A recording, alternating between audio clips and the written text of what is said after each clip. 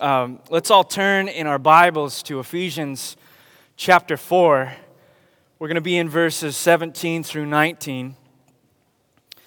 As we start to turn a corner in chapter 4, Paul starts to go straight to the point.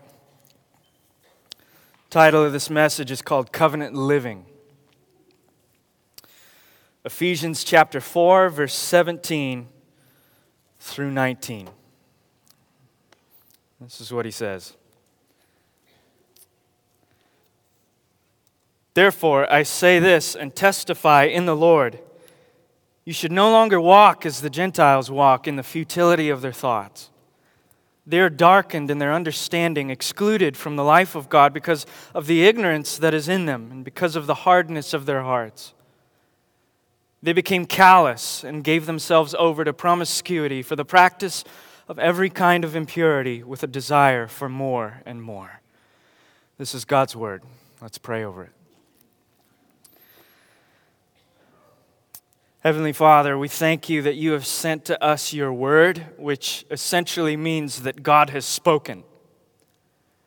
And 2,000 years later, God speaks as loudly as ever through his word by the power of the Holy Spirit. Thank you, Lord, that even though not everything in your scriptures is something that we are comfortable with, we know that it comes straight from the heart of God, who loves his people and who has given us his word for the teaching, for the rebuking, for the training, for the raising up and correction, that we might be raised up, made adequate in every good work. Thank you, Lord, that every word that you have spoken is God-inspired. And I pray that right now, Holy Spirit, you would be present in this building to open up our spiritual eyes to see what you would have to say to the church. We would leave today obedient and overjoyed that God would speak to his people. We pray these things in Jesus' name. Amen. Over the past 4 chapters of Ephesians, chapters 1 through 4, we have seen a long, drawn-out narrative, a storyline of God essentially saying to a group of sinners, I am out to save you for my own glory by grace. He starts from chapter 1 through chapter 4, unraveling a story of God's redemption amidst sinners. And it's important as we turn this corner, what Paul is about to open our eyes to is that God doesn't just save sinners to some autonomous, Lone Ranger type Christianity. He doesn't save us from sin so that we could just do whatever it is that we want to do. He essentially frees us from one master to serve a better master. We're saved into a covenant community, which we often call the church. And a covenant community entails covenant living. It entails a different lifestyle. It entails something you were brought out of and something that you were put into entirely different. It is living with a heavenly mindset here on earth. And in showing covenant living, Paul will, for the remainder of this chapter, outline it and describe it in 2 ways. One, he will describe the old way of life. I love how I think it was Frederick Buechner that put it this way. He said, the gospel is bad news before it ever gets good. And Paul is, for the next 3 verses, showing us the bad news. We have been brought out of an old way of life. Our life was bad news before God made it good. And then for verses 20 through 24, he'll start to talk about what that new life looks like. But before we get to the new way of life, we want to look at specifically what God calls us out of. Now, when Paul or Jesus or Peter or the prophets or the apostles or whoever it is in Scripture begins to explain to us how we are to live in light of God's instruction, it's important for us to see and to understand that God isn't just making arbitrary rules for you and I to follow. It's not like He's just coming up with some random rules for us to follow because He wants to just move us around and shape our lives for no apparent reason. These are not arbitrary rules, but what you will find in Ephesians chapter 4 through chapter 6, as Paul is using it, is he's using a covenant framework that he's taken. He didn't even make it up himself. He's taking it from the Old Testament. Throughout Scripture, God has chosen covenants to speak to people the way that He wants to relate to us. He uses a covenant framework to speak to us, and this is no different now in Ephesians. What is a covenant? A covenant is an agreement between two groups. A covenant creates a community where none existed before, and it does so by establishing a common relationship to a common Lord. I'm going to say that again. A covenant is an agreement. It is something that creates a community where none existed before by establishing a common relationship to a common Lord. It takes rebels and it puts them in relationship with a king. And God, since Genesis, is wanting to do this, wanting to rule over rebels as a king, and yet wanting to do so in a relationship of love. He chooses covenants. We see this pattern of covenants all throughout Scripture. In order to understand what Paul is getting at, we'd have to go all the way back to Genesis, Exodus, Jeremiah, Ezekiel. In fact, it wasn't even something that was particular to Scripture, but even before Scripture, the nation of Israel would have been very familiar with what a covenant or a treaty was. In the ancient Near East, it was common to engage a king and a king, or a king and a servant king, or two nations or two people to engage in what was a covenant treaty with one another. And they would typically write out an introduction, something of this nature. I am so-and-so, this is what I have done for you. And then they would write out stipulations or instructions. This is how this is going to work. Think of a marriage. I am such and such, you are such and such. I think you're awesome. Let's get married. Here's how it's going to work. Let's start out with being faithful with one another. So this is how nations would treat one another. They would engage in covenant, and then they would typically spell out what those stipulations look like from day-to-day life. We see this very vividly in the book of Exodus. In Exodus chapter 19, God introduces Himself. I am the God of Abraham, Isaac, and Jacob. And He introduces what He has done for Israel. I have redeemed you from the hand of Egypt. In chapter 20, Exodus chapter 20, we see those stipulations, right? I am the Lord your God. You shall have no other gods before me. We see the 10 Commandments. What is He doing? He's saying, this is how it's going to work. This is how your human life is going to thrive in the presence of God as I intended it to be. And then in Exodus chapter 21 through 23, we see some of those practical ways in which God contextualizes the 10 Commandments in day-to-day life. And this is exactly what Paul is doing in Ephesians 4. If we don't see the covenant element, we just see a bunch of random, arbitrary, don't do this and don't do that and stop doing this. But it's in the context of covenant. For example, we just went over all 16 verses of chapter 4 in which God is introducing the basics of a new covenant community with things like unity, the unity of the body of Christ, with things like the diversity of the body of Christ and how it's diverse and yet unified. It's unified without uniformity. And then we also see how there was maturity brought about by the power of God. And so we see an introduction to what God is doing in what we call the church. But then as we start now in verse 17 and all the way through verse 24, we get those general stipulations, those introductions. Okay, you guys, this is how it's going to work. This is what the church should look like apart from what it used to look like. From old humanity to new. And then in verses 25 all the way into chapters 5 and even in chapter 6, we see contextualized instructions. This is what it looks like when you apply it to your marriage. This is what it looks like when you apply it to your relationships, to your job place, to spiritual warfare, to prayer. This is what we're in for the rest of the letter to Ephesians, what it looks like to live in covenant community. Right now, we're in those general instructions where Paul would say, this is how people who have been made in God's image, who have been called by His name, redeemed out of sin, are now to live. And it should look absolutely, drastically different from the rest of the world. He starts off by saying that in verse 17. Look with me.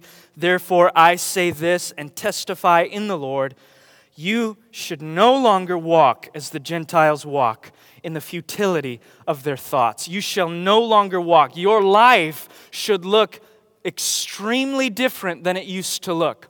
When the church gathers, the rest of the world should look at the church functioning together, not just in a building, but in your neighborhoods, in the workplace, in recreation, in your marriages. And the world should be able to identify that you are a different race. You are a different people group. You're a different community.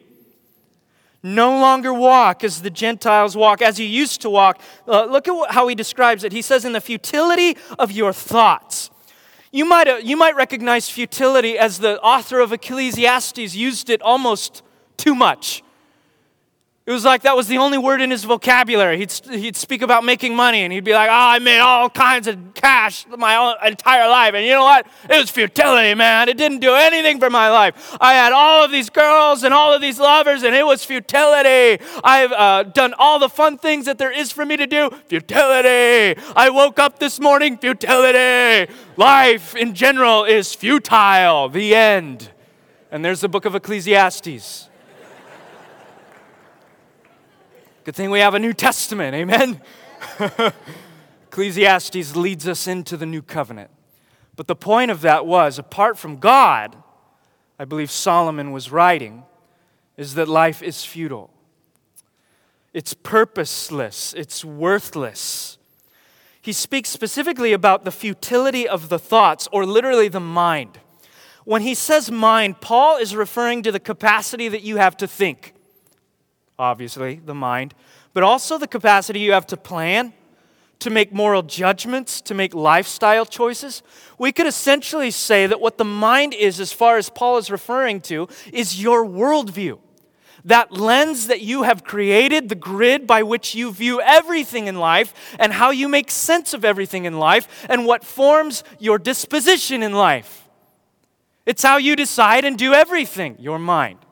Paul is saying, no longer live as you used to. You used to live with a futile mind. What he was saying is a meaningless worldview, a pointless worldview. Now, a Gentile hearing this letter, or maybe sitting in that congregation, or today, a non-believer hearing this might get extremely insulted. Like, Paul, what are you saying? Now, I want to be clear. Paul isn't saying that non-believers can't do anything good with their lives. That's not true. Non-believers have the gift of creativity and the gift of being successful and effective in this life. They can do good things to others. They can do social justice. He's not saying any of that, nor is he saying that only non-believers sin, right? Just hang out with each other for a little more than Sunday morning and you'll start to discover the Christian sin. He's not saying any of that. He's using some really over-the-top language to describe something else. That even though we can do good stuff with our lives, even though we can even make money or do good things to others or even be spiritual, quote unquote, our lifestyle, a lifestyle that isn't conformed to God's will specifically, is eventually and ultimately worthless. Meaning you can accumulate all you want in this life, but if you are excluded from the life of God, it will account for nothing. Jesus would say in Mark 8, what does it profit a man to gain the whole world but lose his soul? Basically, Paul is saying, in order for your human life to thrive as God intended it to be, you got to embrace a different life that He intended you to have. Now, I want to stop at this moment because Paul is going to go into a litany of negative things. Don't do this. Don't do that. Don't do this. And I often wonder, perhaps you wonder, why does God always concentrate on the negative aspects of life? Why does He always tell us things not to do? Do you ever read through the Old Testament and you just get this overwhelming thought like God is just a killjoy? Like He's just out to ruin my fun. Like it's just don't do that, don't do this, don't. 10 Commandments, don't. Do the Sabbath, don't. Do you ever get the sense in the Old Testament, like, man, God just doesn't want us to do anything? Then you get to the Gospels. Jesus comes in on the scene, red letters, right? Oh, Jesus wants us to do everything, freeing chains, have fun, yeah. And then Paul comes back in, just don't. Do you ever feel when you're reading the scriptures like God's restraints and constraints and even some of his instructions feel like just this angry dad guy that's just don't have fun. Just lock yourself in the room and don't do anything because you're going to sin. You ever ask yourself, if God is a God of love as he claims to be, then why all of these restraints? I would like to present to you for the rest of this morning that it is because he is a God of love that he presents us with parameters for our lives. And it's because we have to read Paul in light of covenant. Because what is a covenant? Two parties coming together with a mutual exchange of love. God is saying, I want to love you for eternity. I expect this from you. And we are saying, I expect this from you, and I want to love you for eternity. There's a mutual exchange. Let's talk about the exchange from God's side. What does God give? When God calls us out of the old life, it's the very act of that is him showing his love towards sinners. Here's why. Anytime God tells you not to do something, it's because what you are doing is to him a sin. We have lost the weight of that word.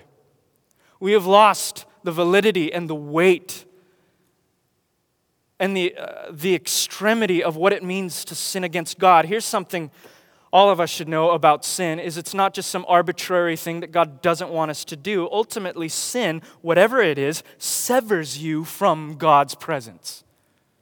At the very basis of sin, the very evil nature of sin, is that it separates you from a loving God. Isaiah would say that, right? In Isaiah chapter 59, verse 2, your sins, your iniquities have caused a separation between you and your God, so that he cannot hear you. Paul would outline this in Ephesians chapter 4 about the trajectory. He would specifically, he speaks about the condition of sin, what it and the result of sin, what it actually does to you, and even the trajectory of sin when you perpetuate it and refuse to obey the Lord. Look at the condition of sin. We see that in the last half of verse 18. It's because, what is the because therefore? Because it is showing you what is the reason for the situation that you're in. Because of the ignorance that is in them and because of the hardness of their hearts. The condition of all of humanity is one of ignorance and hardness. Now, when Paul says ignorance, he's not talking about just an innocent unawareness, right? Oh, I didn't know. I told you not to do that. I didn't even hear you. He's not talking about some sweet, cute, innocent unawareness. Paul uses the same type of ignorance all through Romans chapter 1. Read that chapter. It's all about how humanity has seen some truth about God, but with the truth that they did know, they refused to acknowledge him as the one to be worshipped. That is the condition, the sickness of humanity from birth. King David would say in Psalm 51, I was conceived in sin from my mother's womb.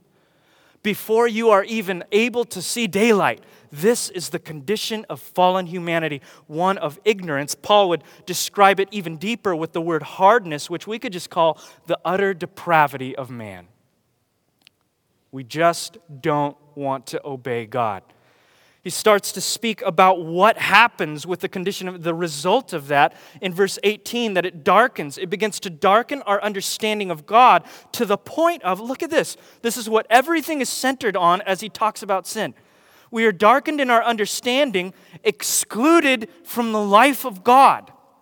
Sin severs humanity from God.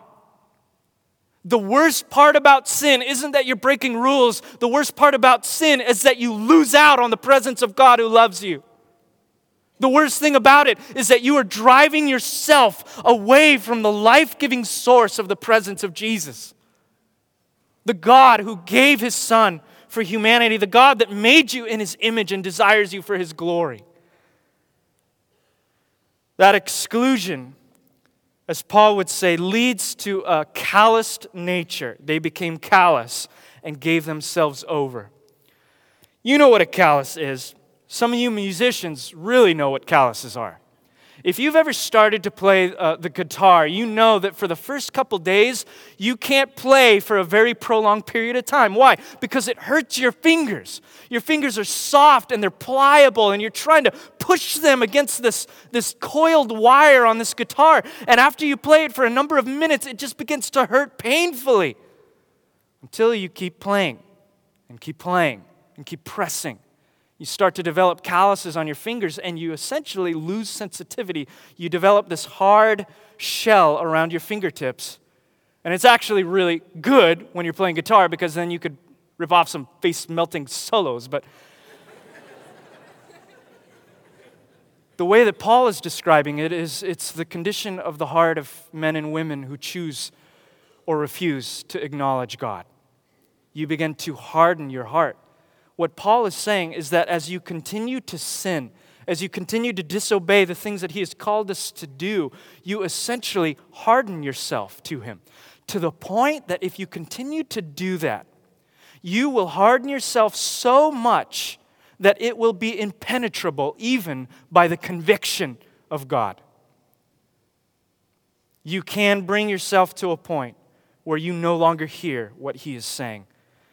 And Paul then describes the trajectory of a person that has reached that place in verse 19. They became callous and then gave themselves over to promiscuity, for the practice of every kind of impurity with a desire for more and more. Paul is explaining a horrific tragedy, a trajectory of the worst sort. When he speaks of promiscuity, we often associate that word with sexual immorality, and it includes that, but it is not limited to that.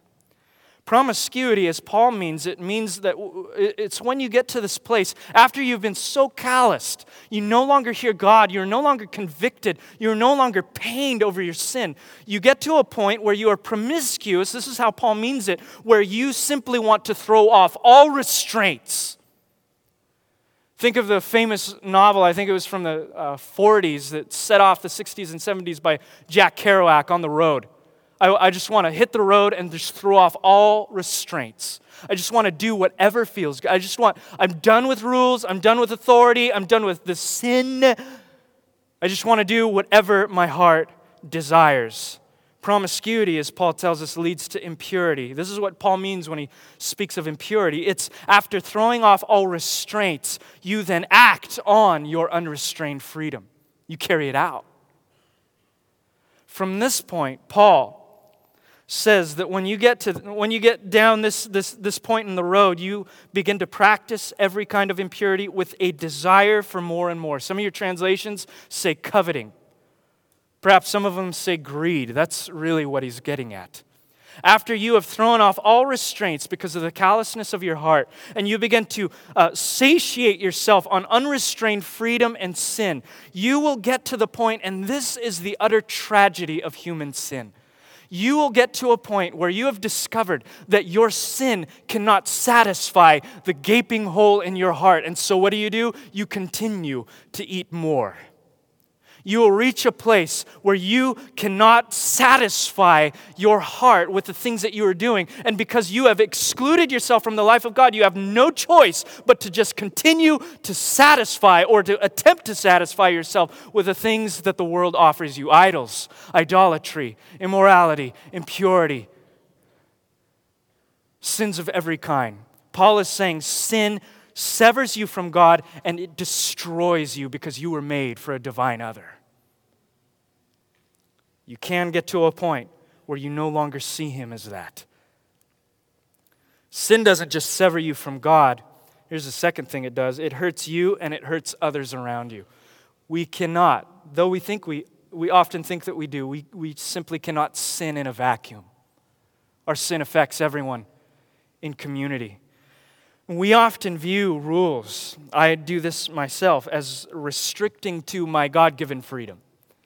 Rules only prohibit the freedom that I should be enjoying. I remember when I was in college, this conversation I had with a close friend who was reasoning with me that he couldn't understand how you could marry someone without sleeping with them first. And he was reasoning with me that it doesn't even make sense that you would engage in that type of commitment unless you slept with them and cohabited with them at first. This is a cultural norm, not just with sexual immorality, but all sorts of things that Scripture tells us not to do. The fact is, in today's worldview, in today's futile way of thinking, the Bible's instructions often fall to the wayside, things that we hear that we are not to do simply because God tells us to, and we throw it aside because the Bible's instructions seem to us to be rather archaic, don't they? Outdated, irrelevant. But if we understand two things, one, that this is not Paul's literature. This is the voice of God speaking to all people in all times. And if we understand, too, that these are not arbitrary rules that God has created to ruin your life, but that it is in the context of covenant, we have to believe, Christian. We have to believe that God is instructing us in every variety and every facet for our good. Even when we can't make sense of it, even when it doesn't make sense, even things as silly as don't commit fornication, honor marriage. In April of 2012, the New York Times came out with an interesting article entitled, and I quote, "The Downside of Cohabiting Before Marriage," where the author, non-believer I do believe, was arguing some of the things that is common to our culture today, and it was specifically with young people, that young people have this tendency to say exactly what my friend said to me years ago, that I don't see how this type of commitment can work unless we do it my way, unless I partake, unless I self-indulge. In fact, it would seem, and this is what many people think, in fact, it would seem that cohabitation, sleeping with that person before marriage, will actually strengthen that marriage and that institution. New York Times begin to unpack the common thought, but then, through research, begin to start to say to the contrary, and I quote, "Couples who cohabit before marriage, and especially before an engagement or an otherwise clear commitment, tend to be less satisfied with their marriages and more likely to divorce than couples who do not." Now that is not to say that those of us who have messed up before marriage cannot taste of redemption. We believe in a God who covers a multitude of sins.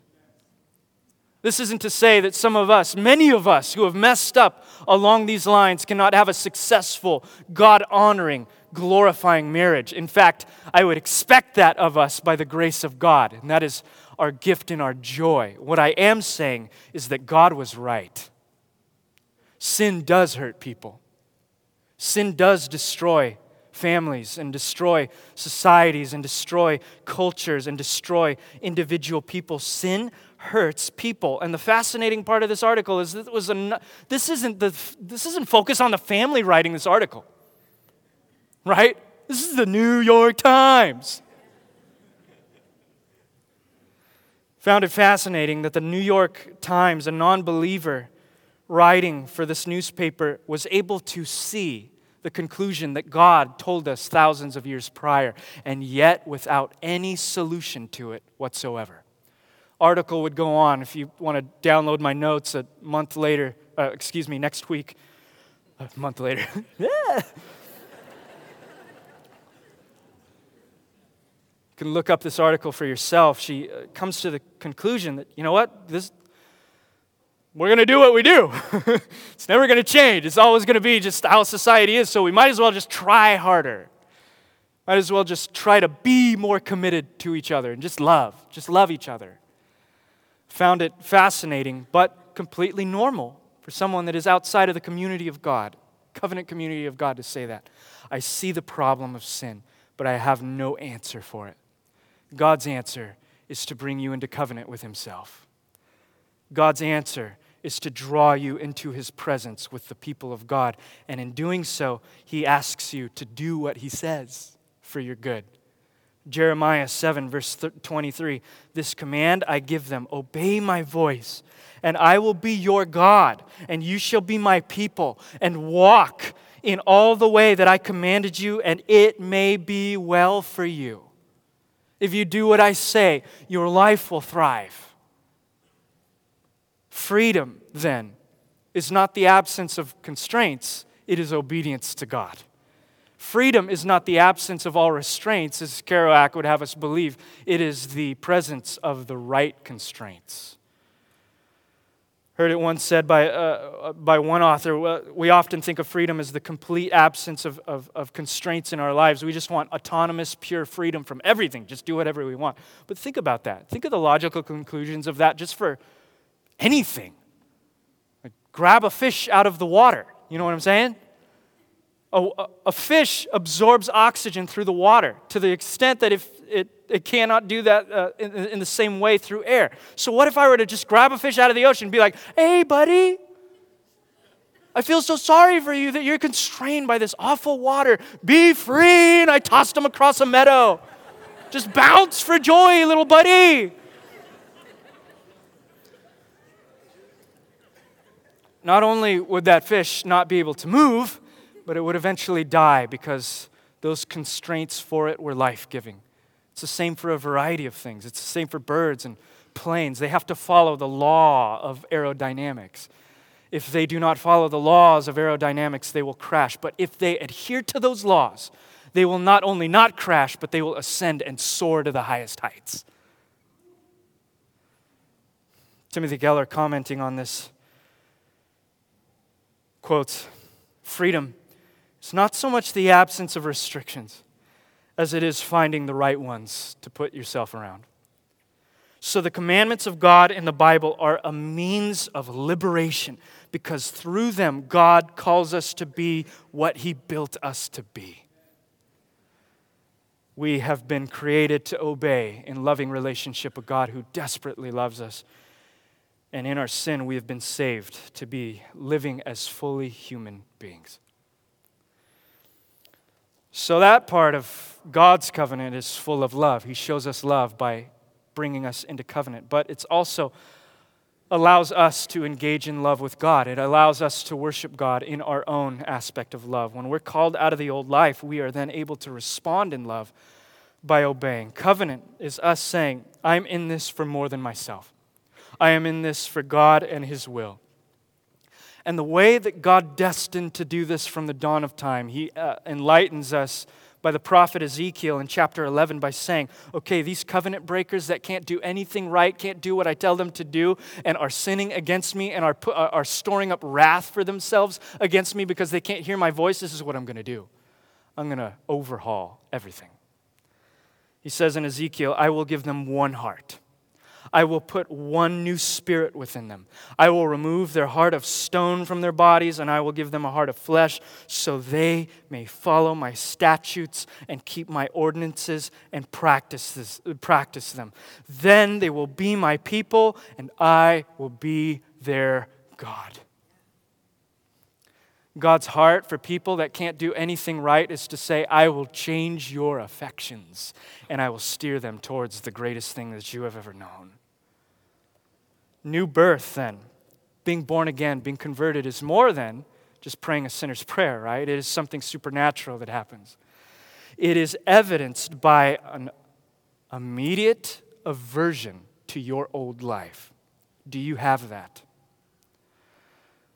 Jesus would say in the Sermon on the Mount in Matthew chapter 5 that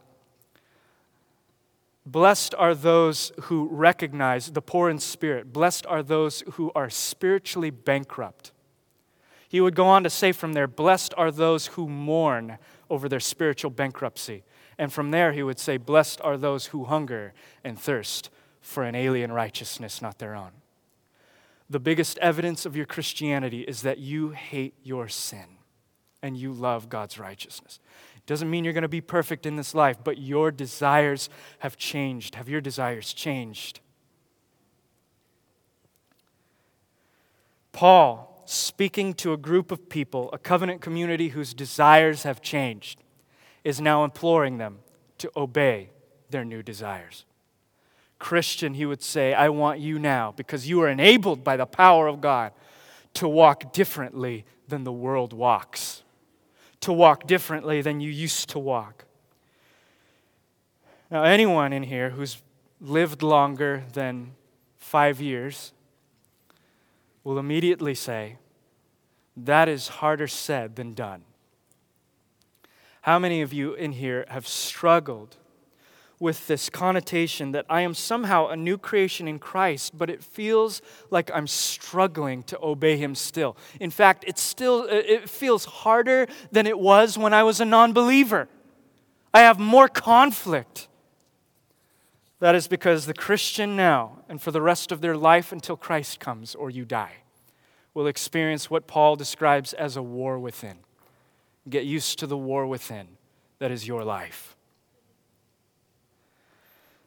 No one outside of the Scriptures has illustrated this more beautifully and tragically than Robert Louis Stevenson in his classic short story, The Strange Case of Dr. Jekyll and Mr. Hyde, in which a decently well-to-do, affluent young man with a lot of money and a desire to help the world and do good for the betterment of the society creates a potion and drinks it, and it alters him in such a way that he discovers something inside him that is the opposite of everything that he's wanted to be.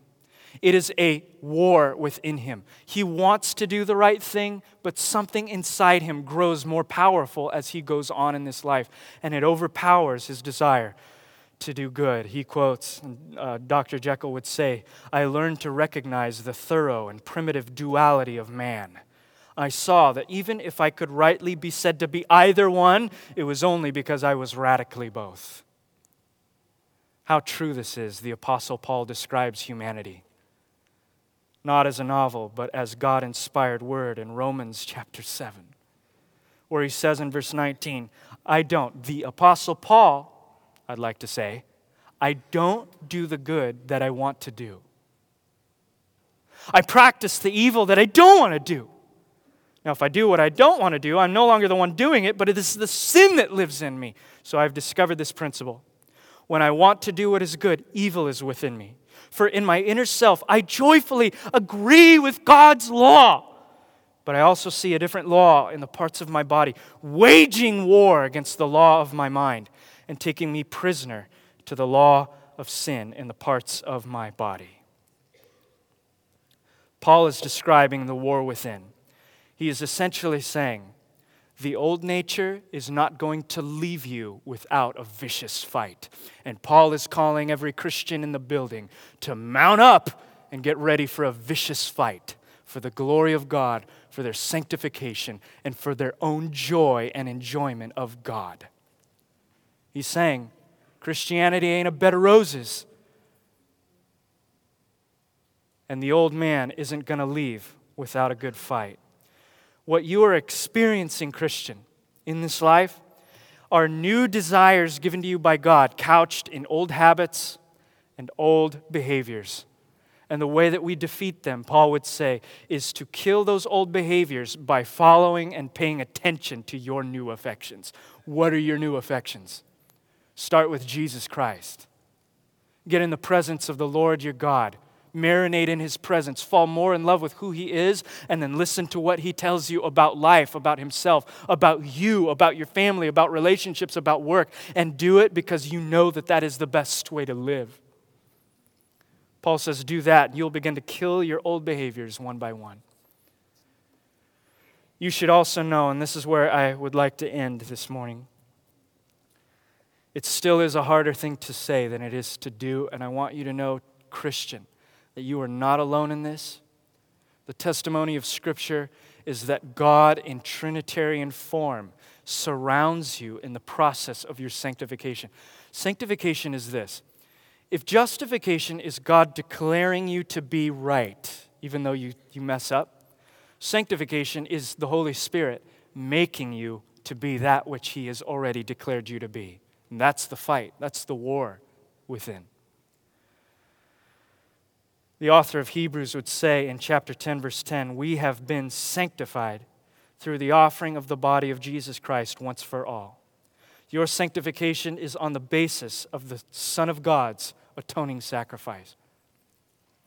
Paul would say after Romans chapter 7, in Romans chapter 8, he would say, now if Christ is in you, the body is dead because of sin, but the Spirit is life because of righteousness. Oh yeah, there is an old residue to your old way of life, but there's a powerful life-giving Spirit that will dominate the old behaviors in your life if you would but follow the Holy Spirit in your life. The Spirit is life because of righteousness. And if the Spirit of Him who raised Jesus from the dead lives in you, then He who raised Christ from the dead will bring you from the dead to life through His Spirit who lives in you. He would go on to say in verse 13, therefore, if by the Spirit you put to death the deeds of the body, you will taste life. So do what the Holy Spirit has empowered you to do on the basis of Christ's finished work. And it doesn't even stop there. He would go on. Paul would say in Titus chapter 2 that it's by the grace of God still. I thought grace was for me to get converted. By grace you are saved, but now I got to kind of pull myself up by my bootstraps and just be a better person. No, it's by grace that you are saved. It's by grace that you are continually saved. And it's by grace that you will go home one day.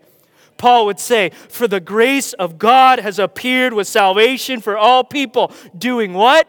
Instructing us to deny godlessness and worldly lusts and to live in a sensible, righteous, godly way in the present age while we wait for the blessed hope and appearing of the glory of our great God and Savior Jesus Christ. I love Paul. He can't shut up. He goes on these tangents. He goes on. He gave Himself to us to redeem us from all lawlessness, to cleanse for Himself a people for His own possessions, eager to do good works. That's you.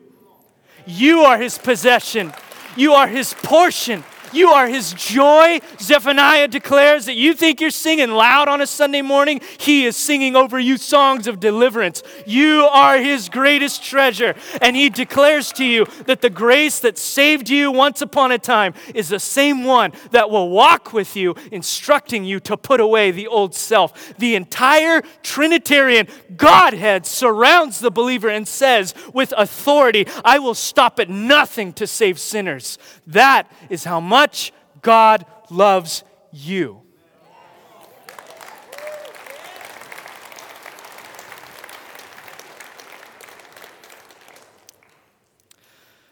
And for where you screw that up, tomorrow morning,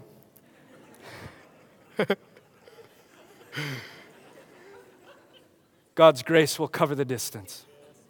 And you'll wake up on Tuesday enamored that such a God would rescue such a sinner.